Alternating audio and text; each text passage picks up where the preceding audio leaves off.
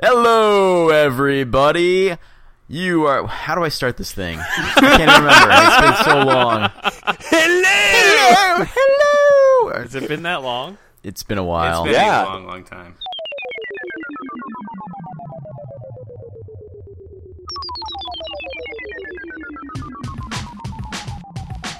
Hello, everybody, and welcome to the Amazer Comic Book Podcast. I am Kyle Bolin, and I am joined today by Scott James. Hello! I feel like, I wanted to do like one of those NBA intro things for you since you're making your return here after missing 2 podcasts. We are also joined by Brian Mark. Hello.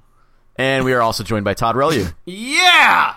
Oh, that was a lot of enthusiasm for my least enthusiastic intro.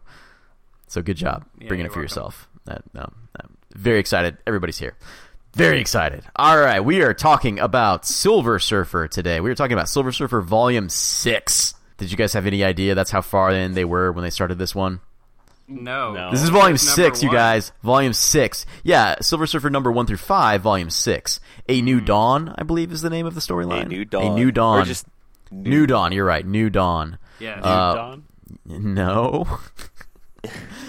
So this is the Dan Slott, Mike and Laura Allred run of Silver Surfer that started in 2014, I think. The end of 2014, maybe? Might be 2015. I'd have to look that up, and I don't have the numbers in front of me. 2014. Actually, I do have the number right in front of me. It kind of bled into 2015 and ran all the way up to Secret Wars, stopped, and then they've restarted it. So if you go into the comic store, you're still going to see Silver Surfer by Dan Slott and the Allreds, only it's going to be Volume 7 now, the thing that's on the rack currently. But before we dig into Silver Surfer 1 through 5, New Dawn, we're going to talk about what everybody is drinking. You guys all ready for that? Yes. All right. Todd. All right. This is my second noir wine, although it's Club W. just I'm just going to... We could just keep that as a clip because I'm pretty sure that's at least the second time you've said that, Scott, when immediately following one of Todd's wines. I know where he gets his I've wine. set this up. He's sole sourced. I've not been a member of Club W for a long time, but the wine still continues on.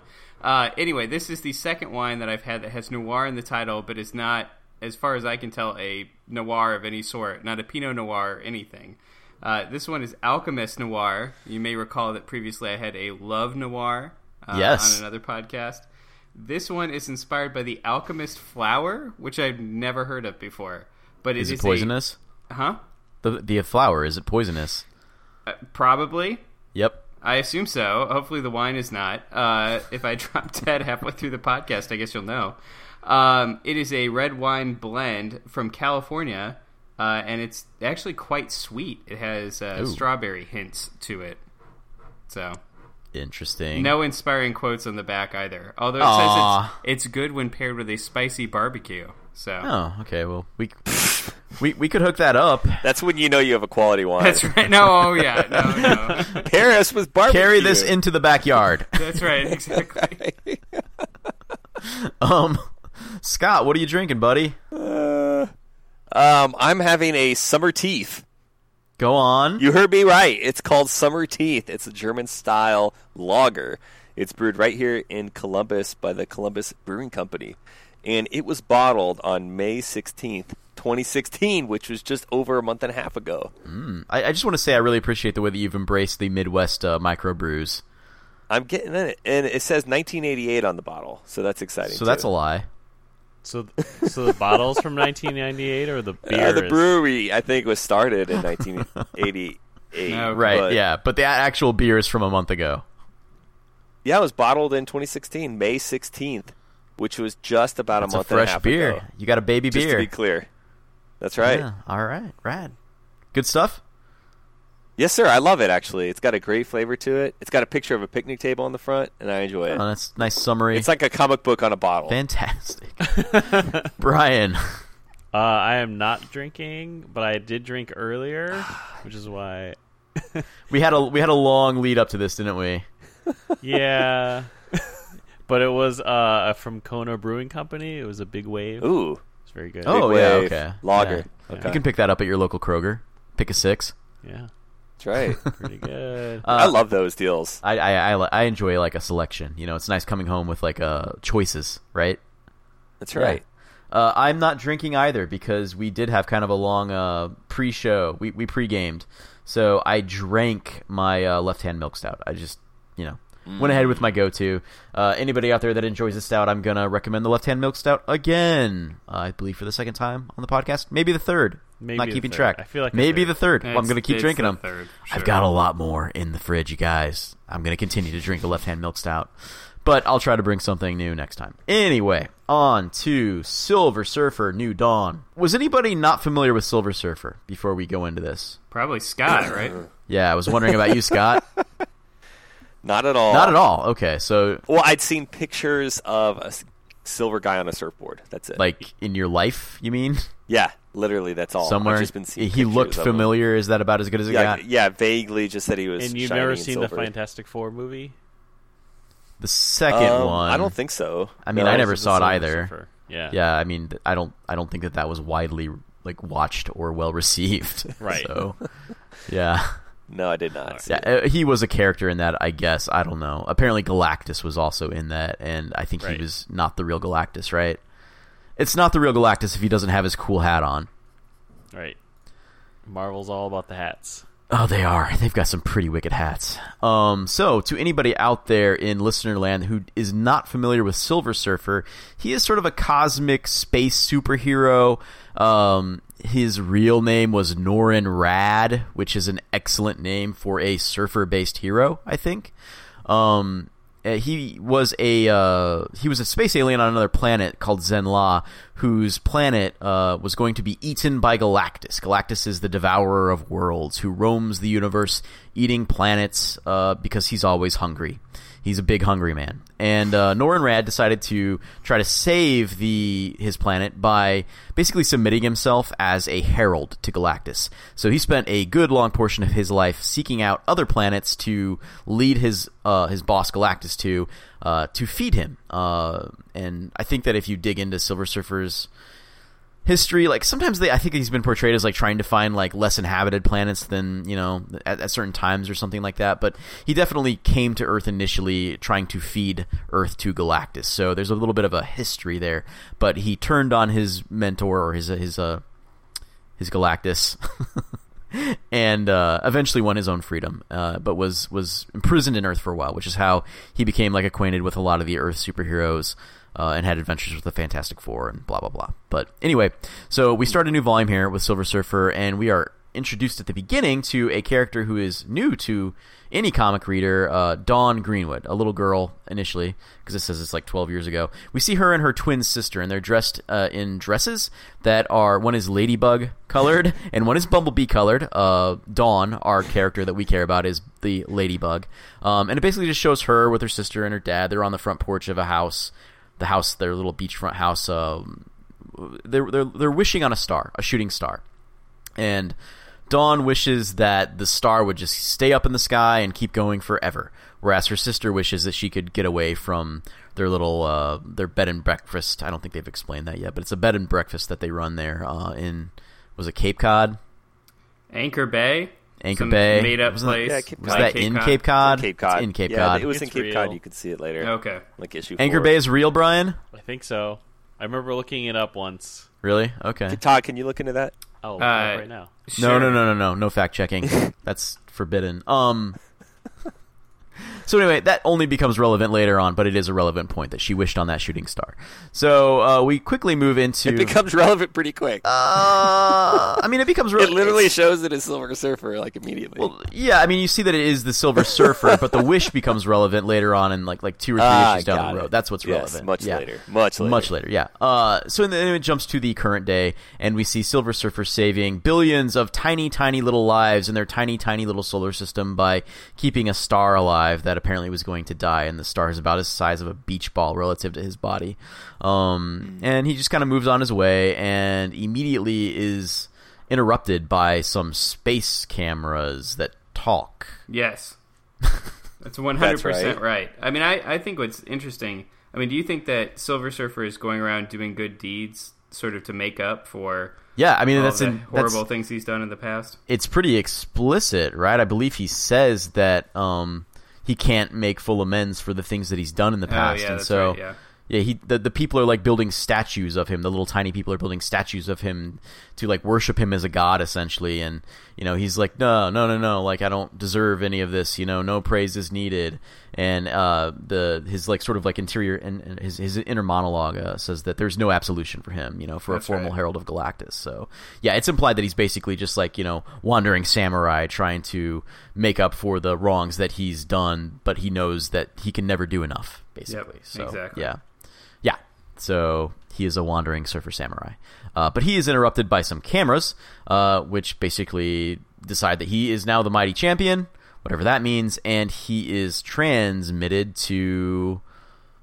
Well, does it say yet? I don't think it does. A guy, an alien with 3 eyes and 2 mouths. His name is Zed. They do say Yeah, that. it does say Zed. Yep. His name is Zed. Kind of cuts back and forth between that and Dawn, now an adult, and kind of shows the contrast between her and her sister, who is very free soul, who is traveling the world. We see photos of her like on the Great Wall, like taking the typical photo next to the Leaning Tower of Pisa, holding it up, all over the place, right? Yeah, France, some of Britain. these photos look normal. Some of them look very strange. Yeah. She looks very concerned about the Great Wall. Well, there's a ball rolling down it, like Indiana Jones style. No, I don't think I it's think- that. I think those. I also Actually, that thought looks like the moon, but she's it's being out of chased place. around, but they're just the pins that she's stuck into the board. Oh, that's what it is. Yeah, you're right. Yeah. But I don't know. I was just going to ask what that weird moon is. Yeah.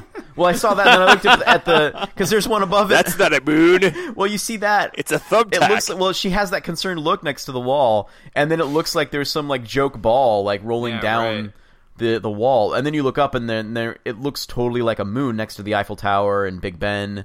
Taj Mahal. Yeah, whatever she's doing in front of the Taj Mahal, she looks like she's falling over. I don't know. or doing something to somebody who's invisible. Is this artist only known for this comic book?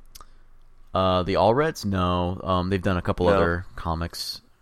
I think they draw faces awkwardly, especially side view of people's heads and faces. Do you guys want to talk about the art style for a minute? Sure. Now that you've brought it up, Yeah. now that we've broached that subject. So we started Sure. off on weird side face. Where do we go from here? Well, I initially I was like unsure about how I felt about the art in a general sense, but it's one of those art styles that grew on me in a pretty dramatic way. It may be my favorite current art in any sort of current book. It's very like sort of like 60s pop art. Like there's so much influence from Yes. like Lichtenstein or like Warhol or something like that. And in addition to that, there's all kinds of places where it's heavily inspired, if not outright ripping off Jack Kirby. And I don't know, like I love the way that they take those sort of styles and tropes and then modernize it in a way that still makes it kind of unique. Yeah, I liked you talk about the pop art style. I really liked the use of that and showing the power cosmic. It's almost Yes. as if it's bleeding through the page at you. As Yeah. if you can kind of really feel the power of its ability to alter reality. Yeah, and I don't know if you guys noticed, but like often there's very smooth colors and very smooth lines. Yep. But then occasionally when things like that are happening, like say when Surfer's using the power cosmic, Yep. you'll start to see the dots that used to exist because of the old printing processes. They'll start to show up again, and it's like they're specifically calling back the the Kirby influence or the classic pop comic book influence, and I just love the very deliberate way they're using all those devices in this comic artistically. I don't know. I love the art. I think it's great. Yeah, I Me think too. that's I think it's Yeah, I creative think it's in good on ways. purpose. Yes. But back to the locations, Scott. Did you see where she was going next? No. It's Oh, Zermatt. yeah. Yeah, no, I thought of that. Yeah. So Scott and I randomly met up in Switzerland, and we went skiing in Zermatt. Nice. And we slept together. Correct. Well, you mean you kept me up while you watched... felt so miserable. Oh, my gosh. Yeah, you were sick. Okay, we'll move on. But yeah, we've been to Zermatt. Yeah. Wildly enough. 2 guys from Indiana. Skiing in the Swiss Alps, baby. How coincidental. So anyway, we see Dawn running... Moving on.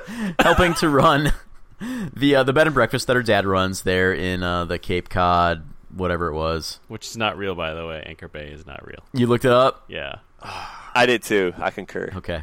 I didn't look it up, and it was my job to look it up. You had one job. Oh, well. It was... Yeah. Anyway. Yeah. Not worth it. So basically, Surfer is being drafted to take care of some problem that Zed's having to save the Impericon, which is... Is that the world? It's trying to remember. Like a huge nightclub. It's amazing. It's like MC Escher and Mark Kistler had a love child. Mark Kistler had nothing to do with it. This is totally Mark Kistler. It is. The spaceship. Wasn't it just a moon that was a nightclub? Oh, yeah, kind of. I mean, it's like Yeah. the size of a moon, but it wasn't anyway, anything. It's there's impossible. There's a little bit of a misunderstanding when he shows up. Some fighting occurs, and then incredulous Zed shows up in his convertible. Yes. And vouches for him and tells him that he needs to help him save the Impericon. And Surfer says he has no idea what he's talking about because he can't see it. And Zed, who again has 3 eyes and 2 mouths, one of which is where his neck should be, which is really gross, says shields down, and we see... MC Escher doesn't even describe what this thing is. It is like the poppiest pop art weird world that is like basically just all skyscrapers and crazy buildings, and it is called the Impericon. Like the closest thing I can think of is like Coruscant from like Star Trek prequel, or Star Trek, sorry, ooh, we would get some heat from that if anybody listened to this podcast. The Star Wars prequels. Well, it reminds me of like the holodeck, basically, where anything could happen, right? Well, I mean, that's what I mean. Anything can happen because it is the impossible palace, he says. Yeah. And we find out later on that it is literally impossible because it exists in a way that reality it doesn't mesh with reality, right? Yep. So anyway, Silver Surfer, well, he gets a view of that crazy world. The next page, it's like it's like Pleasure Palace and everything that you could imagine. Well, they kind of go on to the next page about like what all's there, right? And they do something on this next page that I think is illustrative of what they do throughout the entire series, which is to have like things running in tandem, twins, right? Yeah. Like there's duality everywhere in this entire comic, and it continues that way throughout the entire run, and builds up to some really interesting. I'm getting way ahead of even what we're going to cover here because I've read the entire series, but they go to some really creative places down the road.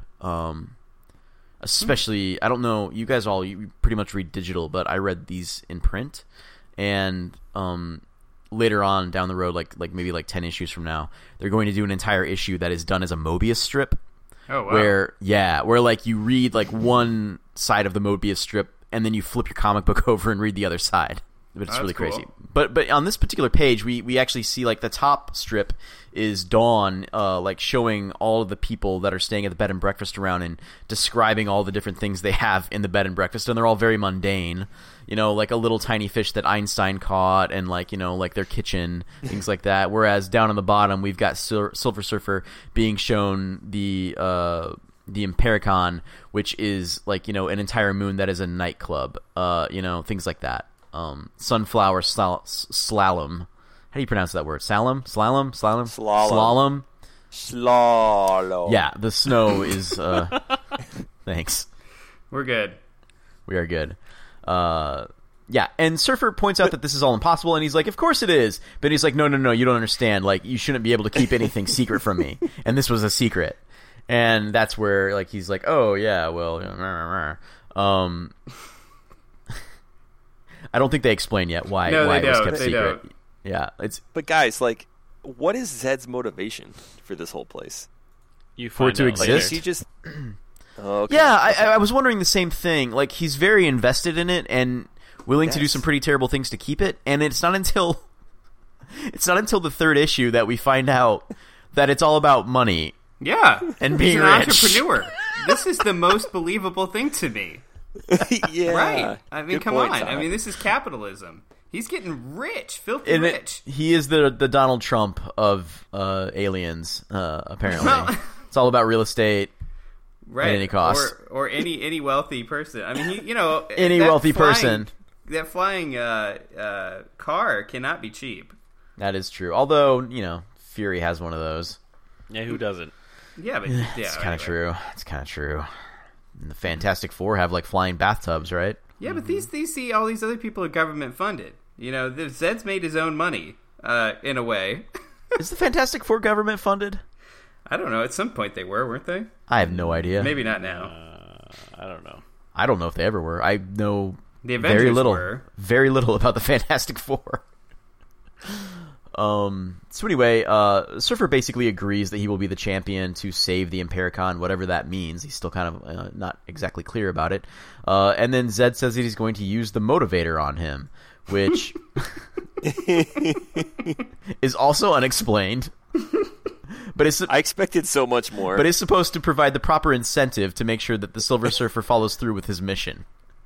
At that point, we see that Dawn is still back in Massachusetts, and she immediately gets teleported at that moment away from Massachusetts into Hollywood Squares. Yes. With all sorts of amazing creatures around her. But no Alf. No Alf. Interestingly enough. You've got Beanbag Man, Jabba the Hutt Slug, this guy I'm calling the Colon Hider. There's what looks like a mummy nesting in a nest, Yes. sleeping. Yeah, basically she gets teleported into like a cell that is part of a matrix of cells that a lot of weird-looking aliens are being stored in. They're very tight and small. And yeah, I mean, like if you've ever seen Hollywood Squares back in the 80s, or did Hollywood Squares exist into the 90s, or was that simply an 80s thing? I think it was in the 90s. Yeah, it kept yeah. going, yeah. It went They a lot definitely longer brought than it you back think. at some It point, might have right? hit 2000. I feel like they brought it back Yeah, when they we were like in brought it high back. school. Yeah. Yeah. So anyway, Hollywood Squares style sort of matrix. She's in that. Or Cabin in the Woods. Good point. Yeah, definitely. Ooh, yeah. Yeah, that one's good. So anyway, yeah, she gets stored basically. And so we jump back to Zed and Surfer discussing what the whole job is, and starts explaining that he needs to go destroy an oncoming threat called the Never Queen, which Zed describes as an unimaginable power. But power's not enough for her. She's a being of an unimaginable power. Silver Surfer starts to ask what happened to previous champions. Realizes he's not the first, and Zed replies, no, and shows him some footage of what happened to the previous champion, which was Battlejack of Jackstar 9. Dude, it's hilarious how he gets there, too. Silver Surfer and him, the interaction. Yeah, well, I Fine, just the last one. What happened to him? yeah, exactly. Well, I kind of feel like in order to explain to an audience what's so wonderful about this comic, it's the interactions, right? I mean, like, it's the way that this is written, it's the way that the characters interact, and it's sort of like the bizarre, like how would you describe the style or the tone of this comic? You know, like, it's whimsical in a way that few Marvel comics are, and there's like definitely like sort of like, you know, looming threats in this comic.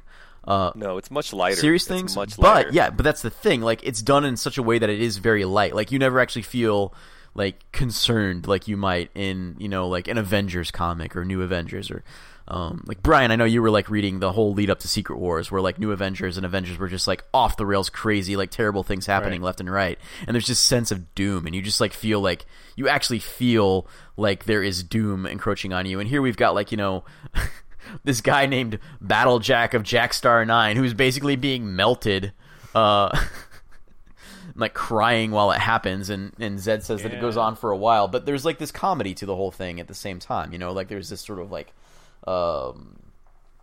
Well, I thought it was like a fantastical kind of thing, like almost Yeah. Harry Potter like. See, the analogy that I always go back to, right. and I believe that it's also supposed to be a little bit more obvious, is the Doctor Who analogy.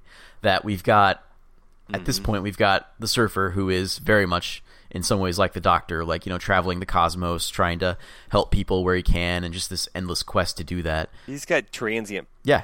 powers. Like, Well, and he is a transient, right? Like, he doesn't really belong anywhere now. And we get to the point where now he has a companion, which is a very direct reference or point that comes from Doctor Who, where Doctor Who always travels with a companion. But also the tone in this comic is very much like Doctor Who, where there can be monsters that are straight up killing things or destroying worlds, but it's done in such a way that like you could put it on a Saturday morning cartoon, Mm-hmm. So yeah, Battlejack basically gets melted, and Surfer gets to watch the footage of that because the cameras apparently caught all that. So anyway, they continue to discuss the fact that he's going to be the champion, and that in order to properly motivate him, they have kidnapped the most important person in the entire universe to Silver Surfer. Silver Surfer goes through a whole list of people who it could possibly be: his ex-girlfriend, his mother, Alicia Masters, Nova, Mantis. Who? And then he reveals that it is Dawn Greenwood, and Surfer says he has absolutely no idea who that is. Exactly. Any comments on issue 1, you guys? No, it was a good intro. Seems like a good setup. Yeah, it's exactly what it is, right? We got set up, right? It's intriguing. Yeah. So the next issue kind of starts with like putting some seeds for like some more sort of mirror. Well, what does it really start with, Kyle? What does the issue start with? Yeah, on the cover. With the Never Queen? Uh-huh. It's got the Silver Surfer and the Never Queen. I think Scott's referring to her open boobie. Oh. Is that what you wanted to talk about? Yep. Okay. Yeah, she's got a boob. It's there. It's not covered up. It's made of a planet. I guess. I mean, we haven't really discovered what the nature of the Never Queen is yet, correct? Yes. We don't know what it is right now at this moment. She explains who she is in this issue when we get there. Right. But she is composed of many planets and things, cosmic such things, celestial bodies, if you will. Yeah, I think Scott's interested in her celestial body. Yeah, that's definitely true. Exactly. Yeah, there's an explanation as to why she is composed of celestial bodies, though. But anyway, we start again 12 years ago, seeing the two twin girls in a play, and they are acting out a scene from Snow White with a magic mirror. Moving on, we get to Dawn and the Surfer. Dawn is being transmitted as a message to the Surfer. He tries talking back, but she can't hear him because it's a one-way thing. But he decides that he will definitely save her because she's been kidnapped, and she's an innocent, apparently. So he's just going to go ahead and make sure that he saves her life. So he goes off to confront the Never Queen. And it's at this point that we kind of see him flying towards the Never Queen, thinks that he can get the drop on her, and she says, no, you can't. And there's some grandstanding between the two of them. The Never Queen is huge. She's like a giant outline of a lady. Not a whole lot of detail within her body, but definitely like the color is very different on the inside of her than it is on the out. And that's kind of what Scott was referring to, where on the more close drawings of her, we see that there's celestial bodies that compose her on the inside. Whereas on the outside, like her hair just looks like Jack Kirby blobs and stuff like that against the backdrop of space. Yeah, it's a pretty striking look. Yeah, well, it's evocative of something that if you're familiar with the Marvel Universe, you would maybe pick up on it pretty early, which is Eternity, right? Yeah. And we get there later on, but her entire form is extremely evocative of that particular entity within the Marvel Universe, but he's not... Eternity isn't a very well-known, mainstream sort of part of the Marvel Universe, so I wouldn't expect someone like Scott to pick up on that, you know? No idea. Right, exactly. Like it's the sort of thing that I think like Todd and I were probably first exposed to like through a Marvel encyclopedia rather than actually like encountering him in a comic book, because the chances of encountering Eternity in a comic book are probably pretty slim. I would imagine that we're both aware of him at least by now, 30 years into reading comics or so. So anyway, it jumps back and forth between Dawn and the Surfer again. We see Dawn and her fellow inmates getting fed food that comes on trays that the jailers are floating to them and then sticking through the force fields at the front of their Hollywood square cubes. Dawn and the father of Battlejack, Battlelon, both refuse to eat and smack the food off of the trays, and Dawn insists that she's a vegan. So the jailers go away to try to find something more suitable. They bring her back some apples. They call them vegan zapper apples, and the little blob... Was this the guy you were referring to as Jabba? Plorp? Yeah, I refer to him as... forget now. Jabba the Hutt Slug. Yeah, Jabba the Hutt Slug, Plorp. loves Zapper apples, but can't eat them because of his hyperacid reflux.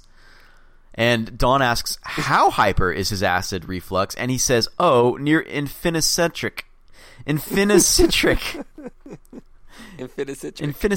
He actually says that it's one of the most powerful acids in the universe, and she asks, is it powerful enough to eat through these walls?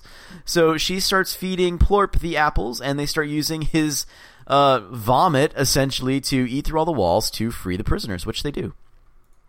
Jumps back to the Surfer and the Never Queen having their little battle.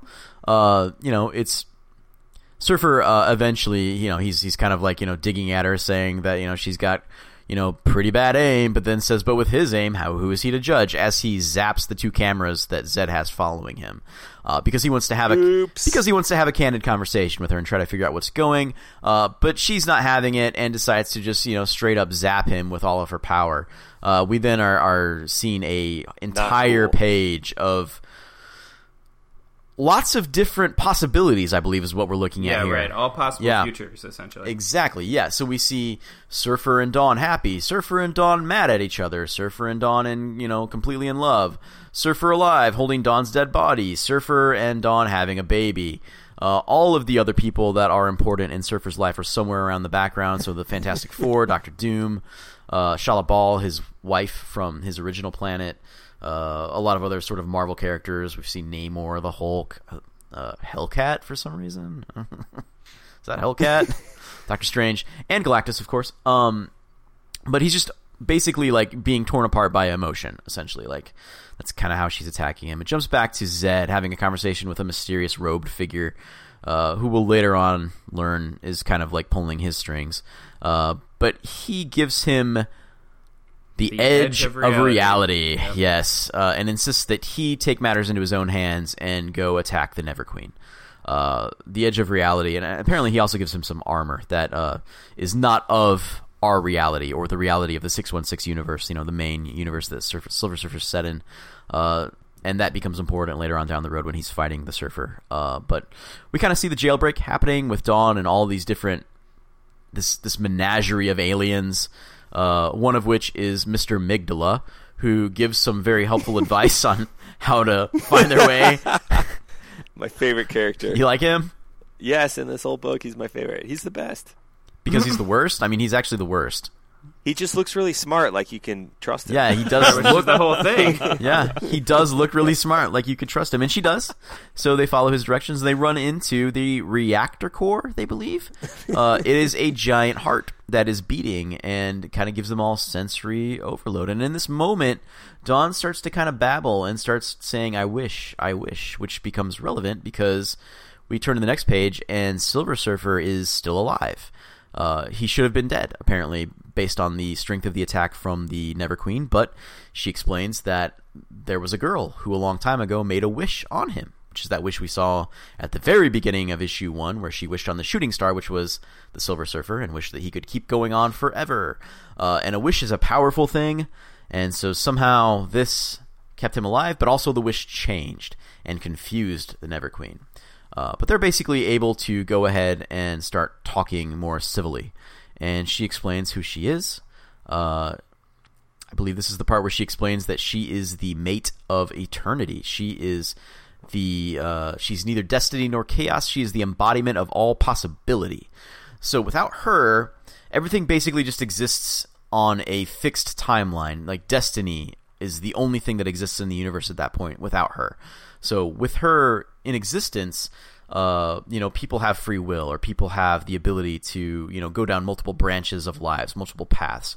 There would be say in the Marvel Universe, multiple realities, multiple dimensions, things like that could only exist with this particular entity in existence. And if, I guess we go back to eternity, eternity basically represents the known universe. I don't know if there's a better way to explain it than that. No, I think that's the division they set up here. Basically, yeah. He represents the embodiment. He's like a representation of the entire universe, like a sentient representation of the entire universe.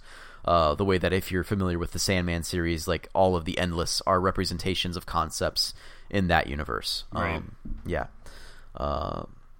So anyway, she explains that the incredulous Zed had sliced out her heart and is using it to power the Impericon. It's what makes the impossible palace possible.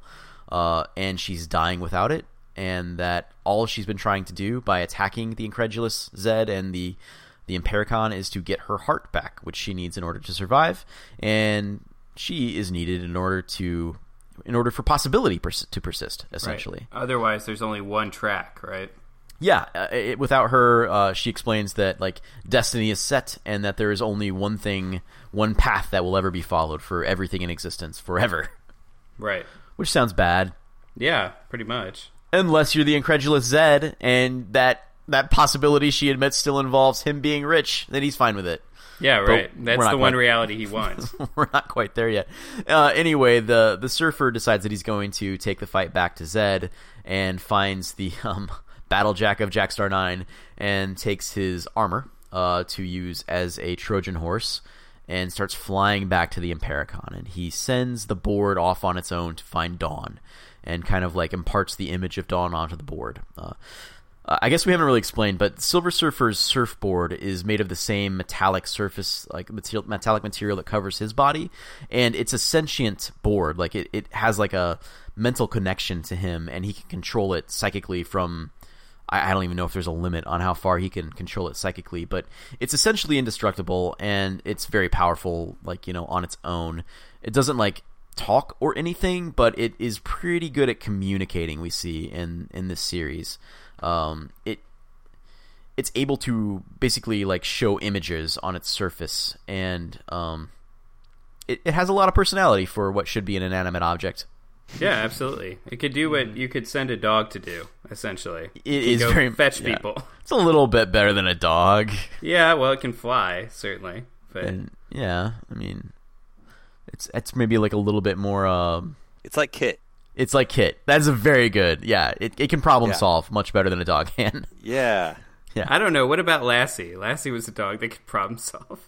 that's true. She never let Timmy die, and Timmy was very accident prone. Okay, That's yeah. a myth. What, that Timmy was accident prone? No, that Or she would a never dog let- could be as smart as Lassie. It's a myth that she would never let Timmy die. Oh, well, yeah. Okay.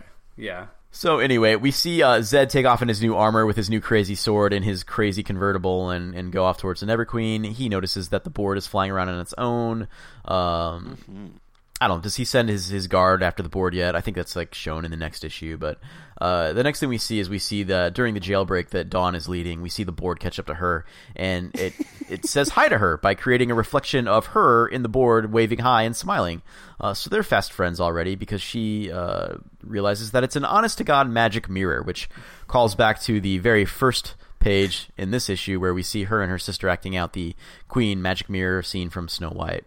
She's very ready to accept all of this. You know, It's- she's not fazed by learning that they're She's a aliens. dreamer. And all It's that interesting to me because I kept thinking about that in the following storyline where we're back on Earth. And we might as well go there. I mean, like her entire family is just like, "Where have you been?" And she's like, "I got called out into space, and I was on space That's adventures." right, And they're yeah. like, "Oh, that's nice. Would you like some dinner?" You know, and like they take it all in this stride that Yeah. I started thinking about it at the time, and I'm like, well, of course they do. You know, like this is the Marvel universe. Like this sort of thing happens to people all the time, right? Like this is the sort of thing that they probably see on the 6 o'clock news on a daily basis. But then they also explain that they have no idea who the Silver Surfer is, or who the Fantastic Four are, or any of the other heroes from New York, because they just don't pay attention to the news. They don't pay attention to any of that. So it's still a little weird that they take it all in stride. Yeah. No, like the people they talk to, they like, oh yeah, I know like random characters, but they do know of superheroes and stuff like that. They just don't know who this one is. I thought that they denied knowing many of the common superheroes from New York. No, because they knew it blew up or something.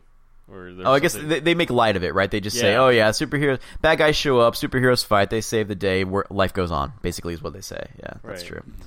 So anyway, we see Surfer show up in his armor, find the jailbreak, start to introduce himself to Dawn as Norrin Rad, there to rescue her, but he doesn't even get to complete that sentence because she says, "Nice to meet you, Norrin. Don't worry, I'm Dawn Greenwood, and I'm going to save you." And he says, "What?" Exactly. Mm-hmm.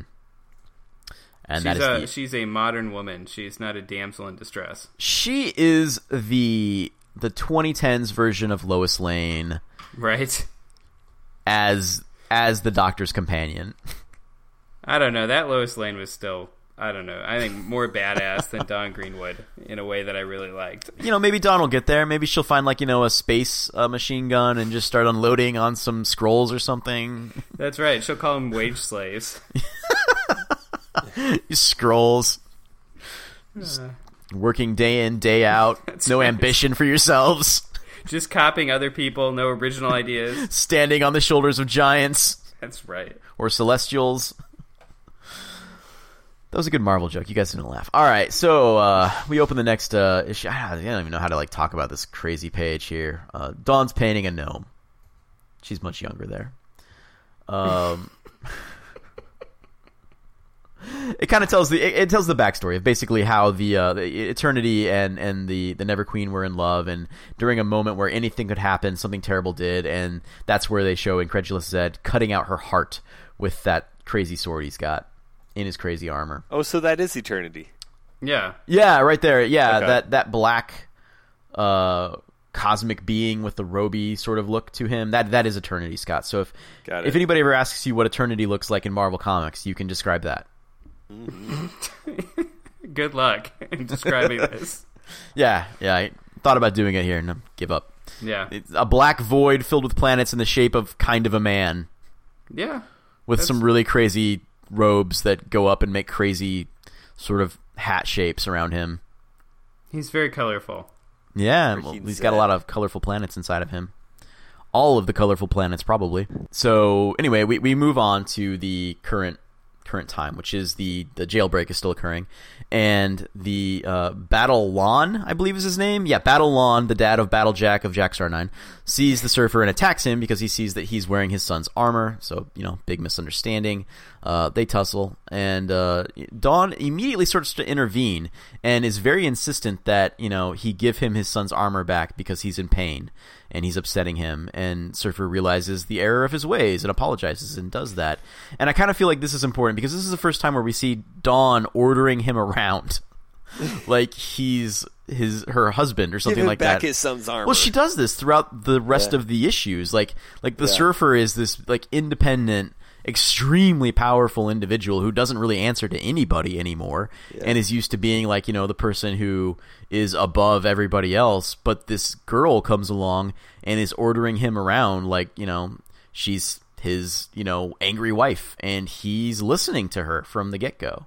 There's really no explanation as to why he's just immediately listening to her, but he is.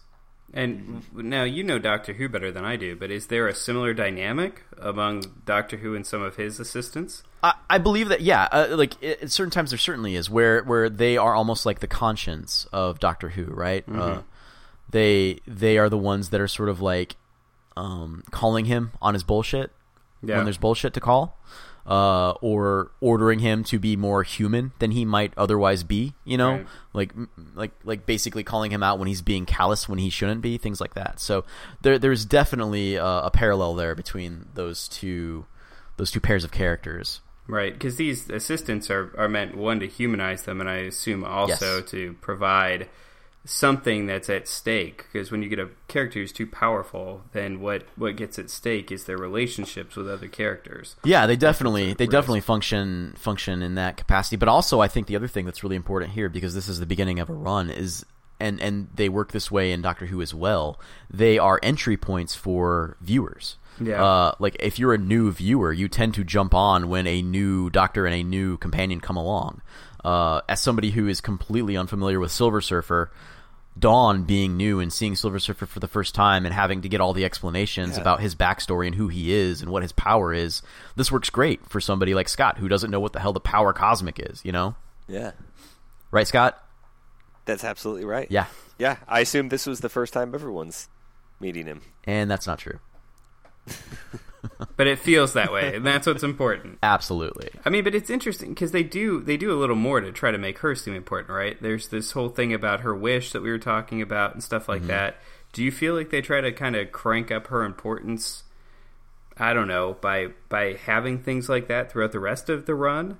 I mean, are there a lot of things forcing Dawn Greenwood sort of into the center of everything You know, because subsequently, as we're going to talk about, she's the one who like has the power then to decide, I guess, because she's carrying the heart or whatever. But I mean, are they constantly thrusting her, you know, into the middle of everything in a way to make her as important as this super powered character? Yeah, I think in some ways it they feels are. a little forced. I mean, she's not carrying the power cosmic the way that he does, but I'm not sure if it's forced when it's sort of one of the central themes of a comic, you know? Mm-hmm. Like, the importance of having a companion, of having somebody that kind of, like, you know, complements you in a way. I don't know that that's forced. I think that that's just, you know, one of the central themes of Silver Surfer, of this run of Silver Surfer, is that in so many ways she is complementary to him and completes him in a way that he needs her, you know, just the way the universe and she need him, you know? So I don't know. I don't get the impression, I don't feel like it's forced. I feel like it's a way of telling a story that involves two people, in a way that is balanced, you know? Right. Yeah. This is all about the balance, the yin and yang kind of stuff. Yes. Like, she's grounded, she's from Earth, and you know he's cosmic, but he does love Earth, so that's their connection, you know. Yeah, and we see like that he does love Earth, even though he has like some chips on his shoulder and is a little bit curmudgeonly towards Earth because of the history. But yeah, I like she is there to continue to remind him of why he loves Earth or what he loves about Earth. And you know, in a lot of ways it's very literally her, you know, like it becomes her. She does give one false piece of advice. What is that? She's like, look, we got to give her away to the escape pods. Let's go. There should be one every 50 meters. Shouldn't be a challenge. Did they say that? 50 yeah, but that's all Mr. Migdala's fault. Your favorite character. Yeah, I guess it is Mr. Migdala's fault in the end. Yeah, they point out that he basically like misled them because, and everyone just assumes he's smart because he has a giant brain, when in fact he doesn't know anything at all. So she's not perfect. I mean, she's bossing him around and stuff, but like, and I don't think she's that like grounded. I kind of think she's a dreamer. You know, she's the one that wished, and even though she was trapped at home as like the co-manager of the bed and breakfast that she's stuck in, but that's in Cape Cod, that's part of her character arc. Yeah, I mean, she longs for something more exotic, right? Well, or something. She like comes to that realization through this whole adventure. She comes to that realization because she is demonstrated as having been like the person that stays behind. Initially, and her twin sister is the one that travels. Her twin sister is the one that spread her wings and flew. And so Dawn is the one that was like opposed to dreaming and opposed to trying to leave home. But through this adventure, she begins to realize that is what she wants. Right. So she was grounded, but becomes less grounded in that literal sense, at least. So anyway, the Surfer, Dawn basically reveals that she actually knows where the thing that Surfer's looking for is, being the heart, and leads him to it. He kind of explains what's so important about it and states that he's going to cut it free. She asks how he's going to do that, and he says he possesses the power cosmic. Silver's up, meaning that he goes from his human-looking form to actually sheathed in silver. And she, you know, comments on how pretty he is. This is not the part where... No, that's later on when they're traveling through space, where he explains what's so great about the power cosmic. Yeah. Anyway, so he starts to use the power cosmic to shrink the heart down, and insists to Dawn that she needs to catch it because he's going to be busy doing the impossible. But says not to worry because he does it all the time, and kind of looks like he kind of jump kicks it and karate chops it simultaneously. I don't know. But also explains that she complains about how big it is. He, you know, complains that he says that, you know, like you can't actually like pay attention to that because it's all just like a metaphysical thing in the first place. So basically, what happens is the heart shrinks down from a gigantic beating heart, like the size of like a Titan's heart or something like that, down to a literal toy monkey with two cymbals, the kind that like clang clang clang, you know. And we see that the monkey is clanging, like it actually they have the text written there, the onomatopoeia or whatever. And it kind of cuts to Zed continuing his attack towards the Never Queen. Kind of looks like the Never Queen is dying. I think they kind of explicitly state that as well. That's where they have their conversation about how if he kills her, there's only going to be one inescapable destiny. And he says, but I'll be rich, right? She says, well, yes. And he says, well, I can live with that then. So, he decides he's going to go on and, slay her basically in her weak state. But at that point, he realizes that the Impericon is falling apart. And this is all because the Silver Surfer has taken the heart away, which was powering the entire thing. So without that, the Impericon can't survive. So he's using the power cosmic to keep it alive long enough to try to get everybody to disembark on the planet and get to their escape pods or whatnot. How'd you guys like these two panels where he's trying to get everybody to run away? Where he tells them he's devouring the world. Well, first he tries to just say, "Hey, destruction's imminent. Get to your vehicles or escape pods immediately." And they're like, "It's a hoax. I'm paid up for 5 more nights." And if he thinks then he's like, "Fine. Lo and behold, I am the Silver Surfer, and I am devouring your planet. Run for your lives." At which point they all run, because obviously he's the Herald of Galactus, and that actually they take seriously. So, yeah. So he continues to hold the planet together long enough for them to escape, and at one point has the board come to me. He says, "To me, my board." The board flies through a bunch of walls and stuff. They get on the board and fly away with the monkey. Yep. They escape the exploding Impericon. And this is what I was talking about, where he's kind of like rambling, or he's kind of like monologuing there, and then he stops and realizes that it's the longest he's gone without her saying anything, and looks and sees that she's holding her breath, like her cheeks are all puffed out, as they're flying through space, and asks what she's doing. And she's like, "How are you talking in space?" "I possess the power cosmic." "How am I breathing in space?" "The power cosmic." "And I'm not freezing because?" "Power cosmic." "That's very convenient. That's the power cosmic." Yeah. I read that and I was like, that's kind of a meta joke, right? I mean, like, kind of like it's a joke about, like, mechanically what's happening within the narrative, but also like, hey, this entire comic is like convenient because of the power cosmic. Like there's no like internal logic here whatsoever, nice basically, right? They're calling it out as like, a Deus Ex Machina thing that just like affects everything from the beginning to the end of this comic. And we're just all along for the ride and to have some fun. But at that point, Incredulous Zed attacks the Silver Surfer with his cool convertible that flies through the space.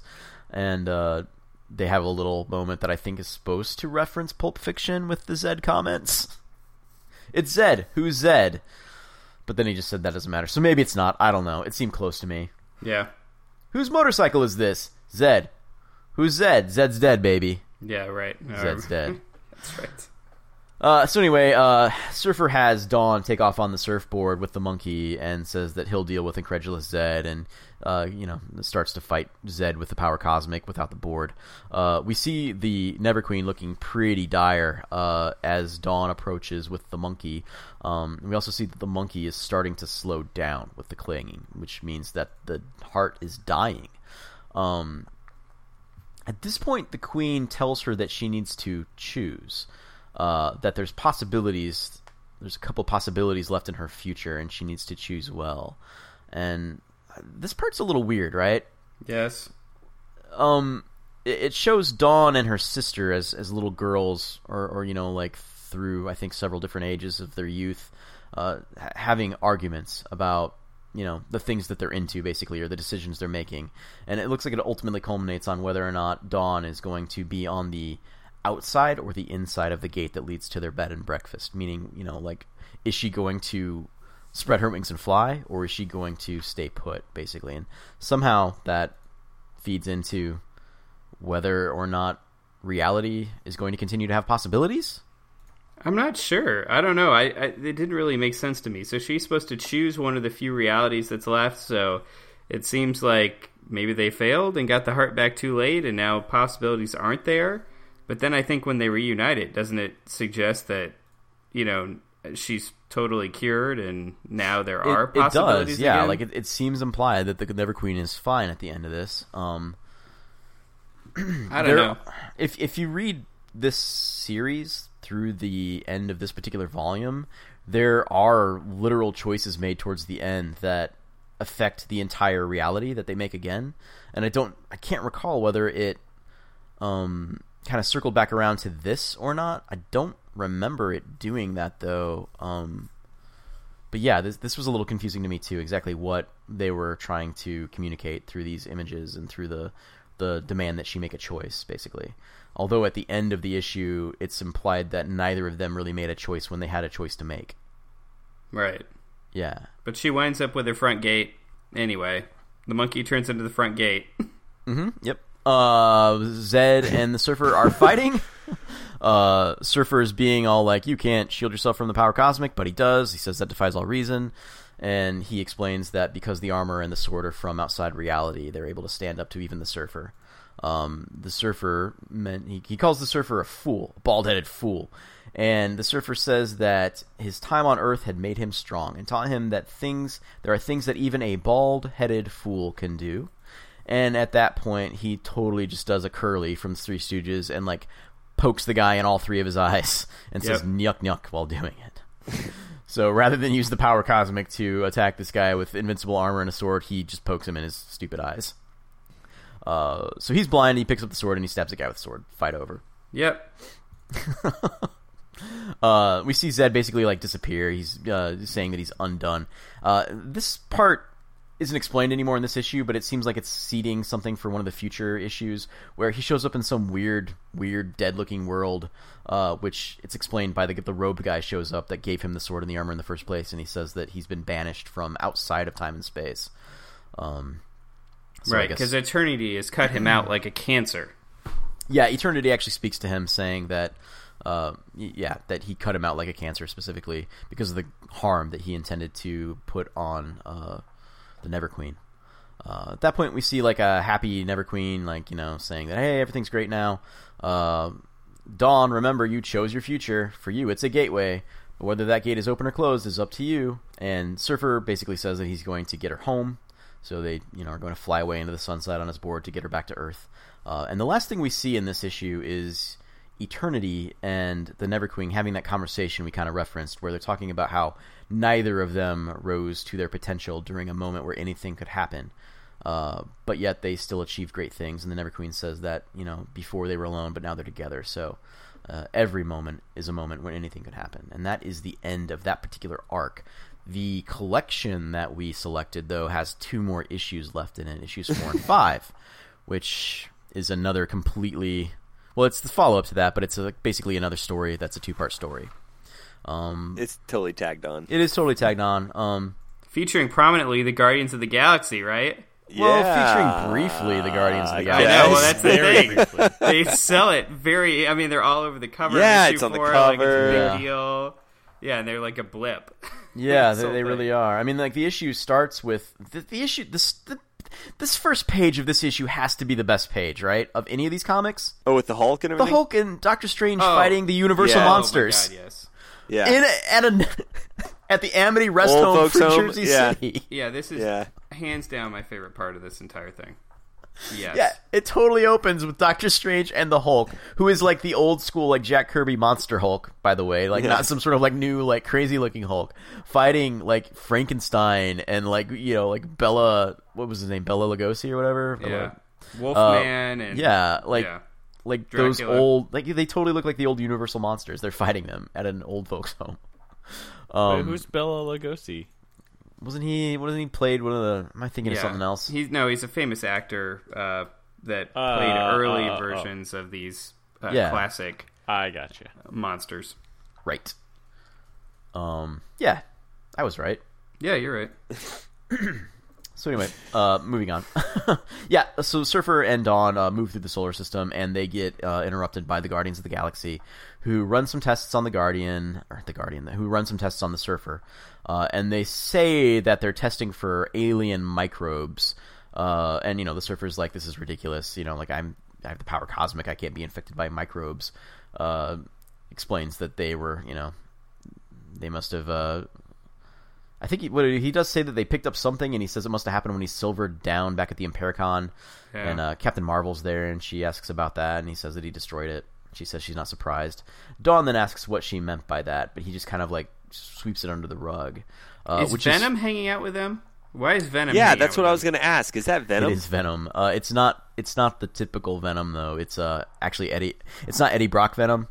It is Flash Thompson, Spider-Man's old rival / friend.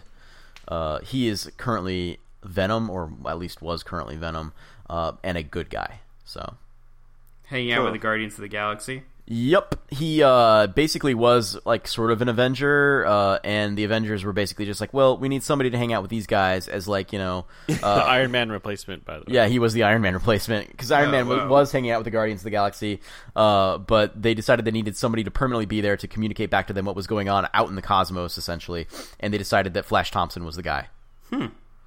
Comics are weird, y'all. Yeah, comics are weird. So anyway, they move on and they fly back to Earth. They have some other witty repartee about how, you know, he has judged the Earth, and she's like all like, yeah, they were judgy, whatever. It's explained by the Guardians that they were actually testing to see if there were any traces of Galactus's power signature on the Surfer, because they don't trust him, is what it's kind of implied. They just want to be extremely safe by making sure that he's not leading Galactus back to Earth, because they're protecting it at all costs. As the Surfer and Dawn are flying back to Earth, she makes a reference to the Wizard of Oz. He interrupts her and says that he's seen it thousands of times. And in a very, like, sort of bitchy way, it kind of describes how he's seen every single show I know and everything movie about Earth. and like every single thing that can be communicated basically through, like, electronic transmissions. He has observed through the electronic transmissions. And so he's seen, you know, he's basically sick of all of it, is kind of what he's saying, you know. And that's why he kills that fisherman. He doesn't kill the fisherman. What happens to that fisherman? So they fly down through the Earth's atmosphere, and I don't know, before we get there, like there's like several panels here where we see them like tenderly touching and holding hands and everything. Did you guys like kind of like notice that and reflect on it at all? Yeah. I mean, yeah. It's like when if you were ever to take a woman on a motorcycle with you, they would have to hold on to you. That's what I was going to say. I was like, I don't know if it's like a mutual thing. It's definitely like she's maybe doing stuff. Yeah. But maybe because she just doesn't want to fall off the board and be lost in outer space. Maybe. Yeah. But yeah, it's kind of like if you were like, you just met this girl and you got to take her home and she's like riding on the back of your motorcycle and she's got to like put her arms around you and like, wait, this feels real good. So like, you know, like I'm enjoying it a little bit more than I thought I would. And we're going to show that through the camera. Yeah. Yeah. So they fly back down to Anchor Bay and we see a fisherman in a boat dozing. And as he wakes up, what looks like giant kraken arms come up and like swallow the ship down into the water. While this is happening, the Surfer's like, something feels off. And he kind of looks behind him and sees a big ploop out in the middle of the ocean, but like doesn't actually detect that a fish boat just got sucked down by apparently Cthulhu. Dawn takes him inside. I like the next page because he freaks out and says "Skrull" when her twin shows up. Yeah, which is a nice funny joke since, you know, he basically mentions that he has more experience with Skrulls than twins. And this is where we kind of talked about this earlier, where they discuss where she's been, outer space, and they just take it all in stride. You know, her dad asks what they fed her, and she says Zapper apples. Like, and there's absolutely no questions here. There's a nice little reference to The Wizard of Oz by the Silver Surfer, where he becomes the Tin Man briefly. And then they bring him inside, where he meets apparently all their guests. Yeah. Well, hey, I mean, it's probably pretty boring there. You know, why not listen to the man from outer space for a while? Absolutely, you know. So they kind of talk about space. They're talking about space with all the different guests there. There's a little boy who asks a lot of questions of the Silver Surfer, like, is he made of metal? Is he naked? How does he pee? You know, things like that. And as they're all getting up and leaving the room, we see the room start to shift, and we see that the couch and the ottoman have like snarly, mean-looking grins, and like all the walls are cracking, and the pictures are now all crooked and evil-looking. But nobody seems to notice yet. They go and eat dinner. The Surfer explains that he doesn't actually eat with his mouth. He likes to break things down using the power cosmic to their like organic components and absorb them through his hand, it looks like. But Dawn insists that he silver down, take the silver off, and become a, you know, normal-looking man again, and eat her father's food the normal way because he worked hard at it. Turns out the Silver Surfer really likes that. And then out of nowhere, the little boy that was asking him all the questions shows up in his underwear riding the board around, which I liked. Yeah, no, that's my other favorite scene. Yeah. Yeah. At that point, you know, Server walks out to the front porch, falls asleep because he ate so much and he's sleepy now, and he doesn't have his silver up to make him not need to sleep. And at that point, it cuts back to the Hulk and Dr. Strange, who hitch a ride. They get a ride from a guy in a truck. I won't go into detail how they do it, but they definitely get a ride. The board wakes the Silver Surfer up because he realizes he's been sleeping for a while and he needs to get out of there. It was explained when he was flying down to Earth that he had been trapped there by Galactus, that there was a force field in place, and as he's trying to escape Earth on his board to fly back out into the cosmos, he is repelled by a barrier, and he thinks that it's the exact same barrier that existed when Galactus banished him to Earth in the first place. And that's where the issue ends and moves on to issue 5. Right, which is interesting because he was going to take off and leave Don Greenwood behind and, no more of that. Like, he was ready to leave without saying any further goodbyes or anything like that. Yeah. So he flies back down to the house and is rude to Don, who will not have any of that, and is very forceful with him. And also shuts the window and the drapes. And he explains that he's the Silver Surfer, wielder of the power cosmic, and can't be held at bay by glass, wooden frames, or drapes. Yeah, well, he's saying that she has to come with him, because she must be the element that allows him to pass through. Right, he thinks that she's the key, since he was able to pass through it, he's assuming, on the way down. But it turns out that it was, it wasn't there before.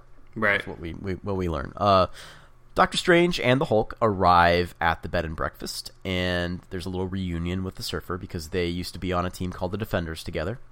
And Dr. Strange explains that odd things are happening because the Lord of Nightmare is causing everybody's worst nightmares to basically occur simultaneously. And it's got a little bit of a Sandman feel to him. Yeah, I was wondering if anyone was going to mention that, because the Lord of Nightmare looks a lot like Morpheus from the Sandman.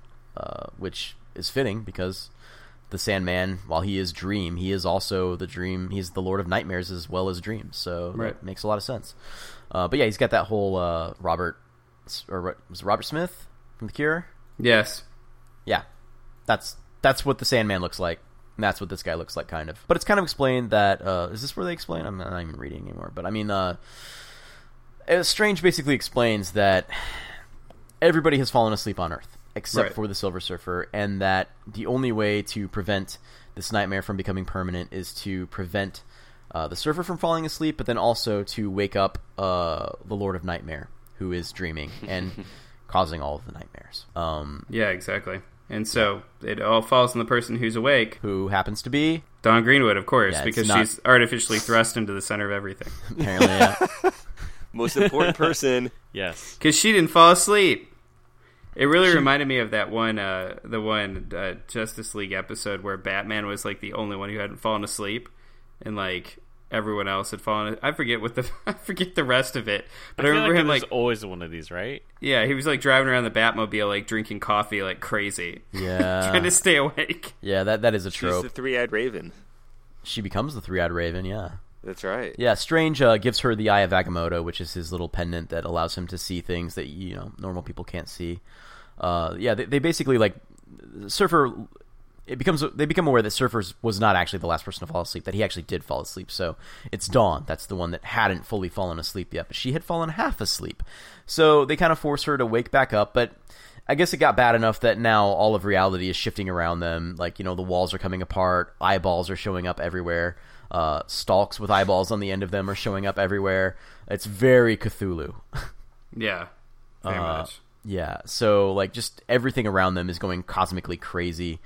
She gets the third eye in her forehead, which is the Eye of Agamotto, which allows her to see all the crazy stuff that's happening. Strange and the Hulk start to physically, or it looks physical, I'm sure it's metaphysical, but they're fighting back all the eyeball stalks and the crazy maws that are trying to consume everything. While Dawn and the Surfer try to solve this issue by figuring out where the Lord of Nightmare is and to wake him up. And so they kind of like go through several trials. Like they find her sister, who is her worst nightmare is to become her sister. Right. So Dawn's sister, the Bumblebee, is basically tending the rooms the way that Dawn would have before she left.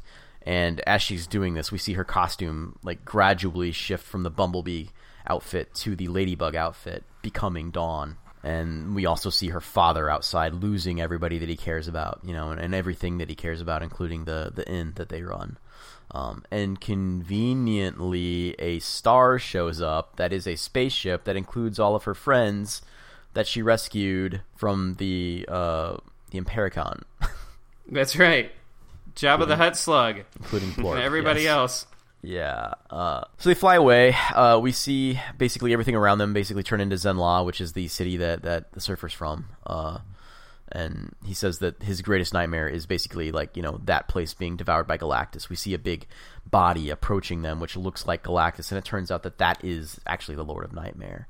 Dawn's eye of Agamotto kind of like shines on him, and they've been getting clues throughout this entire thing, and eventually they wind up back at the inn, sort of like the illusion of Zenla shatters, and they're at a door at the inn that has the infinity sign on it, and they enter, and that's where the Lord of Nightmare is sleeping.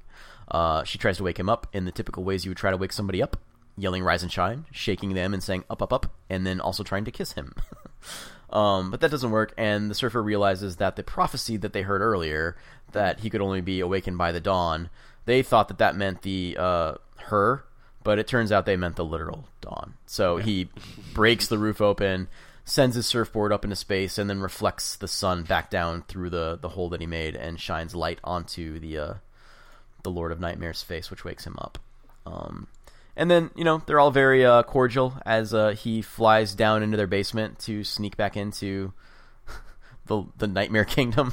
Yeah, so you just came up to their bed and breakfast to spend the night, and that unleashed hell, basically. Yeah. Sure. Uh-huh. He was like, my bad. Yeah, right. When I fall asleep, you all get the hell unleashed. Yeah. But everybody kind of says their goodbyes, and at kind of the last thing we see is Dawn deciding that she does want to actually travel the cosmos with the Silver Surfer and not stay put. So it's kind of like, I guess, the jumping off point for her entire growth as a character. We see the adventure she went on pay off, and her decide that she's going to be more than just a girl that stays behind. And that is the end of our read of issues 1 through 5 of Silver Surfer Volume 6. So I feel like I've been talking for an hour straight. It was awesome. You did a great job. Oh my god, you blew through it, buddy. So tired. What do you guys think? In a general sense, what do you guys think? How did you like this? I mean, it's tough to reflect back on the whole thing when you read those last 2 issues, or what do we call them?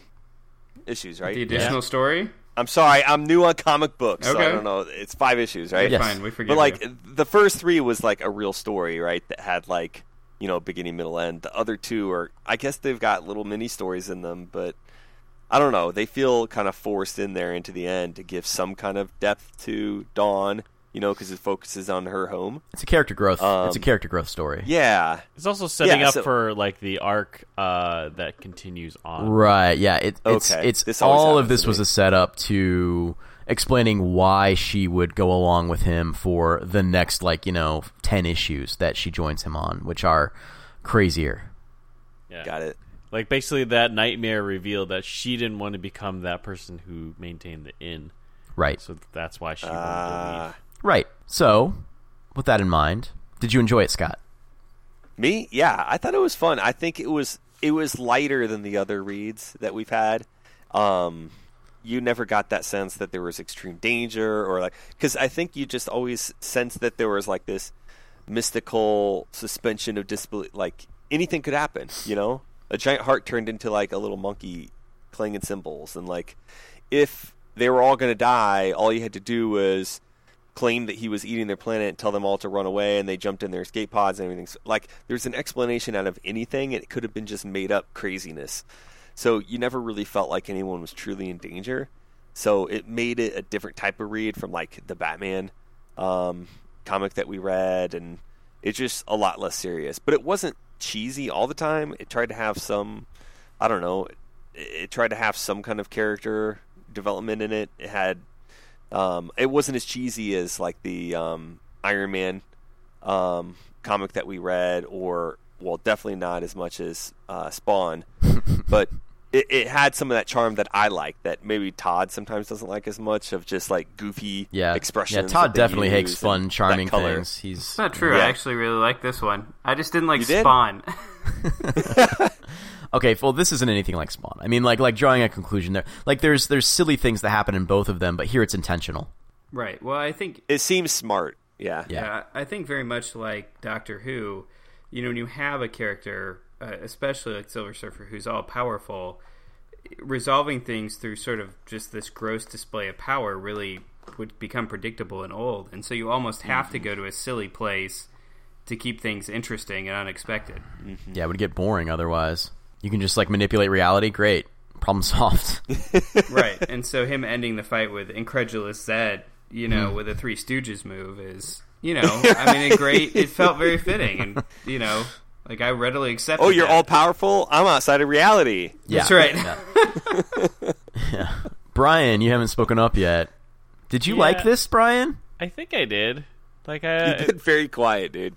Yeah, well, I was thinking as Kyle was reading it back, and so I read this on the airplane when I was flying to Europe. So I had like 6 hours, and I read all 15 or whatever, 12 issues that currently exist on Marvel Unlimited. So I kept reading them all, and as it went on, maybe I didn't like it as much, but going over these like first 5 issues, I think it recaptured some of the charm that I initially was attracted to.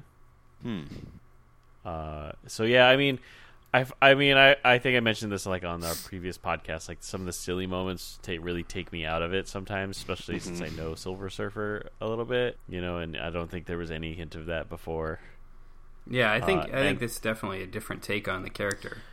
And him falling in love is also, falling in love, it feels very movie forced in a way, I don't know if that's like, it's very common trope to, just make a movie or adapt a movie and then like throw in a love story like Sure. The Hobbit or something. Because that's what the audience expects. Right. Yeah. And so there's a little bit of that. They could have just been companions as opposed to like companions and like love interest as well. So, I don't know.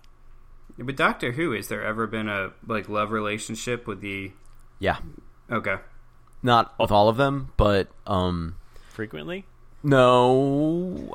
There's been like 13 Doctors now, and I think 13. And so the one that is the most obvious is David Tennant's character. So the 10th Doctor had a companion named Rose, who definitely fell in love with him, and there's been other companions that fall in love with the Doctor and all that, but in this one it's kind of shown that the feeling is mutual by the end of it, and she basically gets banished to like an alternate reality, but in that alternate reality there's a duplicate of him that is human, like not a Time Lord, and they do like kind of go off to live together because it's a way for her to be happy and have her like sort of like end to that whole thing. And it's what he probably wanted on the inside too, but knows he couldn't have, Right. So it's been shown before for that to be a part of that particular dynamic, that particular relationship, but it's not something that is usually explicit, and it's not every time that they do it that way. It's only been explicit, I think, that one time that I know of. Okay. Yeah. At least it being mutual. Like, it's been explicit that, like, a couple of the other ones have, like, been all either in love with him or infatuated with him romantically or whatever. But, yeah, that's the one time. And there's been a couple of times where it's, like, more of, like, a platonic sort of love, But, yeah. Yeah. So if I had to overall rate the first 5 issues, I would say it's pretty good. But I think the whole overall arc is really good. I can't believe you're that lukewarm on this. I think this is like one of the best comics we've read. I think it's one of the most fun comics we've read for sure. Wow. Huh. I really like the Silver Surfer stuff going on right now. But, we've also talked off mic about how I've talked on mic about how I feel like right now Marvel has this sort of like trinity of like sort of like off-brand comics that are taking like known characters and doing crazy things with them. And that's Howard the Duck, Squirrel Girl, and Silver Surfer right now. I feel like there's this trinity that exists with those characters especially, where they're choosing to go off the ranch and do something really creative and interesting with all 3 of them. And even though that, like Brian was saying, like doesn't necessarily keep them 100% in line with like the way the characters have been portrayed in the past, I still think it's interesting and well worth exploring despite that. Yeah, I felt more on your side, Kyle, too. I'm kind of desperate to see something new, done. Yeah. And so, yeah, I agree. I haven't read a lot of Silver Surfer in the past, but I'm sure Brian's right. It seems like a lot of the prior stuff was sort of dealing with this extreme power and then responsibility and guilt and things like that come along with it. I think that stuff shows up in other people's comics more though. Brian, because you've read your exposure to Silver Surfer is probably through like Annihilation, right? Or Annihilation Conquest, like whatever he showed up in there. Yeah. Well, and before that, I mean, I read a lot of Fantastic Four, like right. So like Galactus shows up, and I mean, like it's a serious thing there. But I've got a couple of old Silver Surfer issues that I've had since I was a kid, and like in one of them, he's going up against the Impossible Man, which is basically like a comedic character. He's like the Mr. Mixelpicklick of the Marvel universe, right? Right. So I mean, like he has been used, I think, in the past in like more comedic ways. Yeah. So it's not completely unprecedented.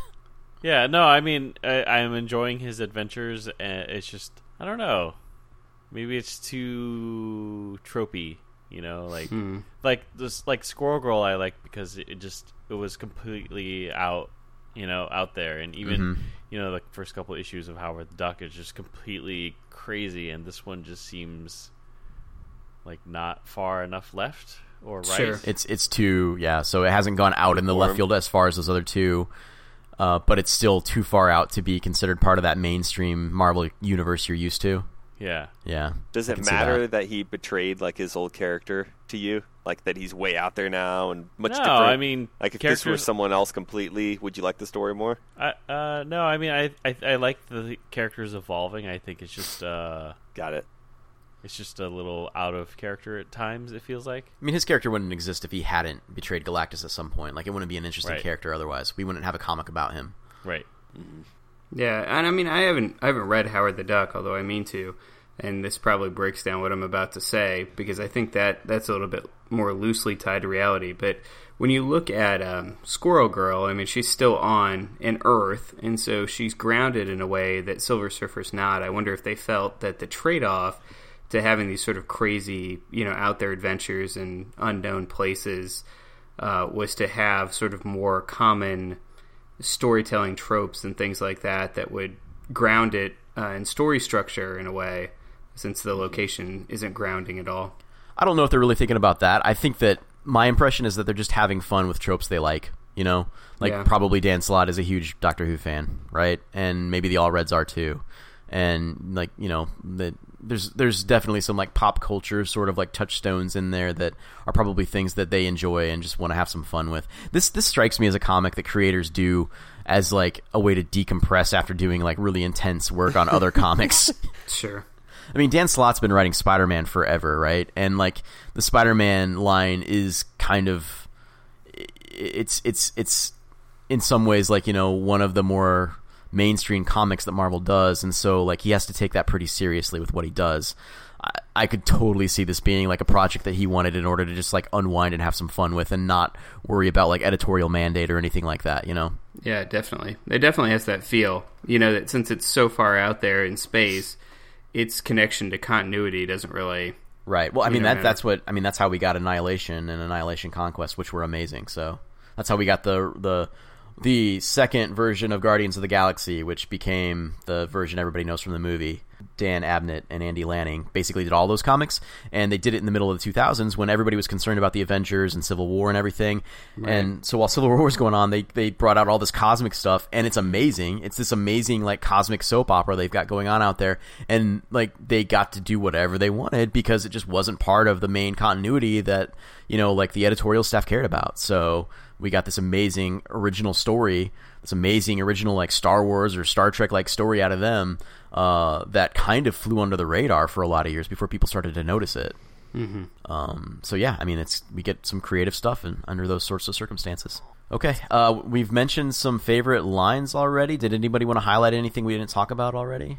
There is a bonus comic at the end of mine in which Silver Surfer punches a shark, but the wait, what? I don't have that. It was kind of fun. It was kind of fun. I would look for it. Yeah, it was good. You guys are actually reading the collections then? It's called Girl on Board, because everything's a pun in this. Yep. And so anyway, the one takeaway from that I thought was really interesting was that there's a point at which they're talking about whether or not he could use the power cosmic to truly do anything, including grow hair, and it's implied that he's trying at some point and can't grow hair.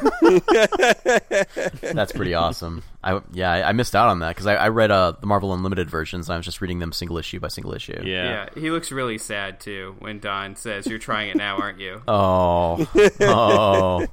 And then he changes the subject. That's pretty good. This is a good comic. Yeah. I like this comic a lot. It is. Recommended. Yeah. Goes on the thumbs up, 2 thumbs up list for me.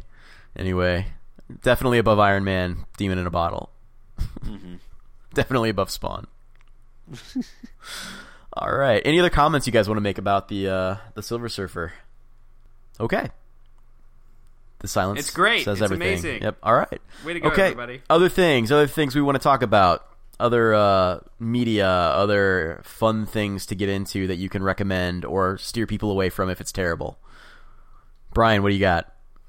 What did I recommend to you today? One Punch Man. Yeah, that's true. The anime, and since you were done with Polar Bear Cafe or whatever, there's that Cartoon Network, We Bears.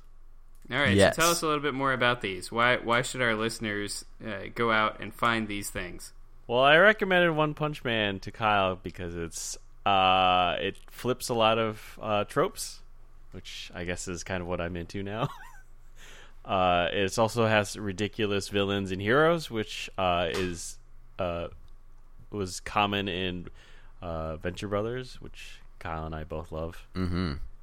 So it's just Yeah, and my wife is super into anime. Well, she likes anime. I guess super into anime implies that she's like, she's not. But she likes it casually. And I have enjoyed some animes in the past as well, so. Yeah, and I mean, the whole series is like a joke initially, and then you're like, holy crap, this is like a really cool like heart in this One Punch Man. Yeah, so... is this streaming anywhere? Where are you getting this from? Yeah, it's on Hulu, I believe. Okay. And I think it's also on Crunchyroll. It's got to be on Crunchyroll if it's on Hulu, right? Yeah, it's probably widely available. I think it's also on DVD or Blu-ray as well. Yeah, they're willing to take your money. Yeah. Right. Have you read any comics that you want to talk about on Unlimited or otherwise? I did, but we were going to save that for another podcast because I also read that's right. the whole entirety of Civil War. Yes. Wait, how many podcasts are you guys doing? You're not on the other 3? Have you not been getting our... Did you not sign up for the... podcast newsletter? No. What's that thing I started? So we're all cool email? now? No. Oh, a Slack channel? Oh, Slack. Yeah. Yes. I'm trying to keep up. Okay. I guess I'm a slacker. Indeed. Scott, you got any recommendations? I actually do this time. Usually I'm pretty lame and don't have much. But Agreed. And this was actually inspired by Kyle because he came to visit. And we saw, I think, my favorite movie so far that I've watched this year. Yeah. Surprisingly. And it's not that new. A lot of people have probably seen it. But I bet it flew under a lot of people's radar. You think Yeah. so? Well, anyway, I'll put it out there. It's 10 Cloverfield Lane. Which looks like just a standard, I don't know, maybe you look at the cover and you think it's a horror movie or some kind of thriller. And I would say, yes, it kind of is, but it's also many other things, too. It was really surprisingly entertaining. I don't even want to say like what it made me think of because I don't want to give anything more away, you just need to go into that completely blind and you will have It was a thriller. Yeah. I guarantee it's a thriller. There is definitely a component. Got great acting. Yeah. Yes. Great acting. John Yes. Goodman is amazing. John Goodman is really amazing, and Mary Elizabeth Winstead also real strong female lead there, real good. I had a problem with her, but Well, you are the dream shitter.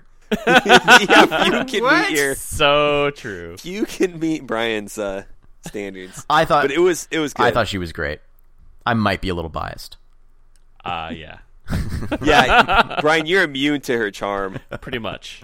Her I could see sexy, why feminine you guys charm. are. Yes, I can imagine why you guys are going above what her performance was. Actually talent. I Yeah, think she's pretty talented too. Yes. But that is a good. I thought she was good in the movie, and it was fun. That's what I recommend. Go it's watch a really that. good movie. It's out in DVD. Good recommendation. I agree with that. Redbox, baby. Todd. All right, I've got a podcast to recommend. which is a little bit out of left field, in that it's very traditional. So it's kind of the other side of maybe the worst idea of all time, which is like just minor production values and really flying under the radar and everything. I don't know if any of you have heard of a podcast In Our Time, which sounds like it's for... I have heard of that. Okay, yeah. It sounds like it's for very old people because it is for very old people, but it's done by BBC, and it's actually a Radio 4 program, but you can get it in podcast format, which is how I have it. And it's run by Melvin Bragg, who you probably don't know, but he's the Chancellor of the University of Leeds. But I ran into him via a BBC TV show called Adventure of English, which just basically has this guy who is somewhat of a unique voice saying like English words and really just enjoying the hell out of it. So I've always kind of liked him for that. And the whole gist of this is they choose a topic each week. And I mean, they cover the gamut. And they have basically 44 minutes to talk about this thing. And it's all academics who, of course, always talk like they're paid by the word.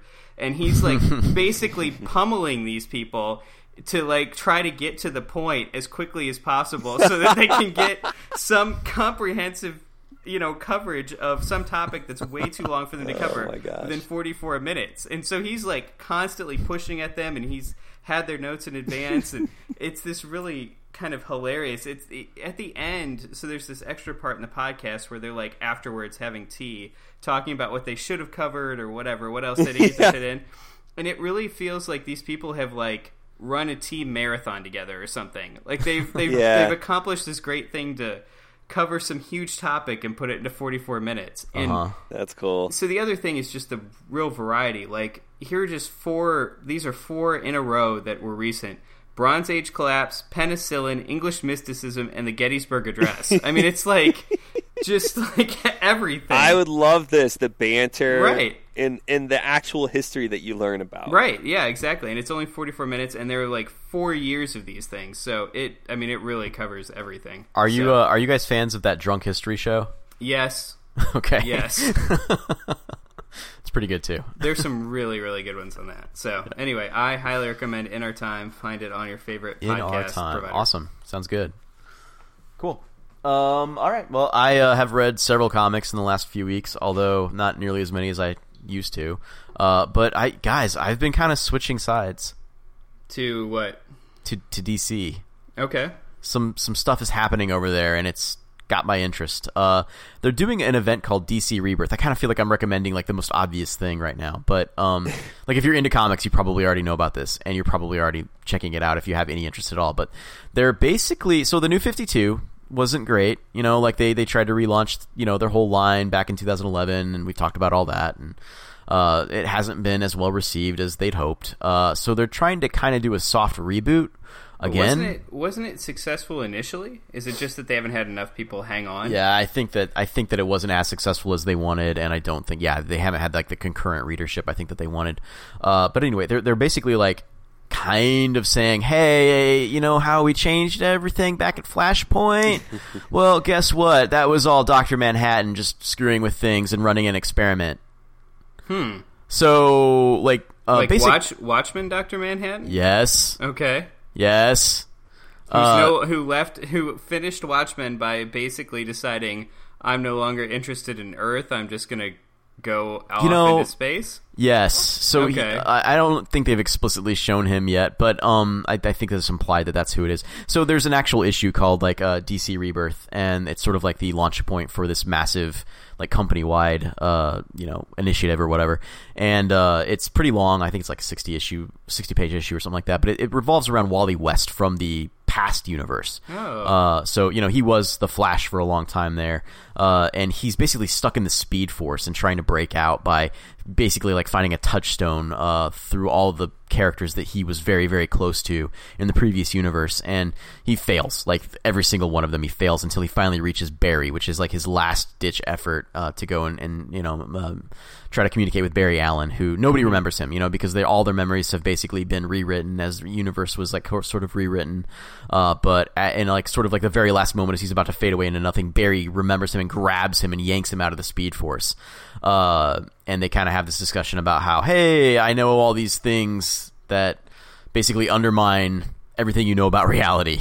And they show like basically like somebody on Mars like talking about how, you know, like this whole thing is like an experiment or whatever. And I think the only person that Wally talks to about it after that is Batman. So Batman and Wally, I think, are sort of like supposed to be investigating this thing in an ongoing way. But it starts to like a lot of other things have unfolded to kind of change things around, like the nature of Wonder Woman's existence and where she comes from and all this stuff. And Superman from the New 52 is now dead, and the Superman from the previous universe has actually been in that universe for a good year or so now, after that DC Convergence event they did like a year ago. So he and the Lois that we read about and their son, Jonathan, exist in this universe, and now that Superman has taken the place of the Superman from the New 52. Weird. Okay, yeah. So this is kind of like, well, I mean, to compare it to Marvel, obviously they're doing the same thing with continuities, kind of mixing and matching them. Yeah. Like how they're mixing and matching like the 616 with like the Ultimate Universe and all that. Right. Yeah, exactly. And so it's really interesting though the way they're doing it. Like it's been pretty well written. They had Jeff Johns, I think, kind of take over. I heard he at least wrote the actual like Rebirth issue. The only complaint I have about it is it's super confusing, like following what issues are what, because it's like, hey, go read Batman : Rebirth #1, and then read Batman #1, which is also Rebirth, but isn't Batman : Rebirth. It's Batman.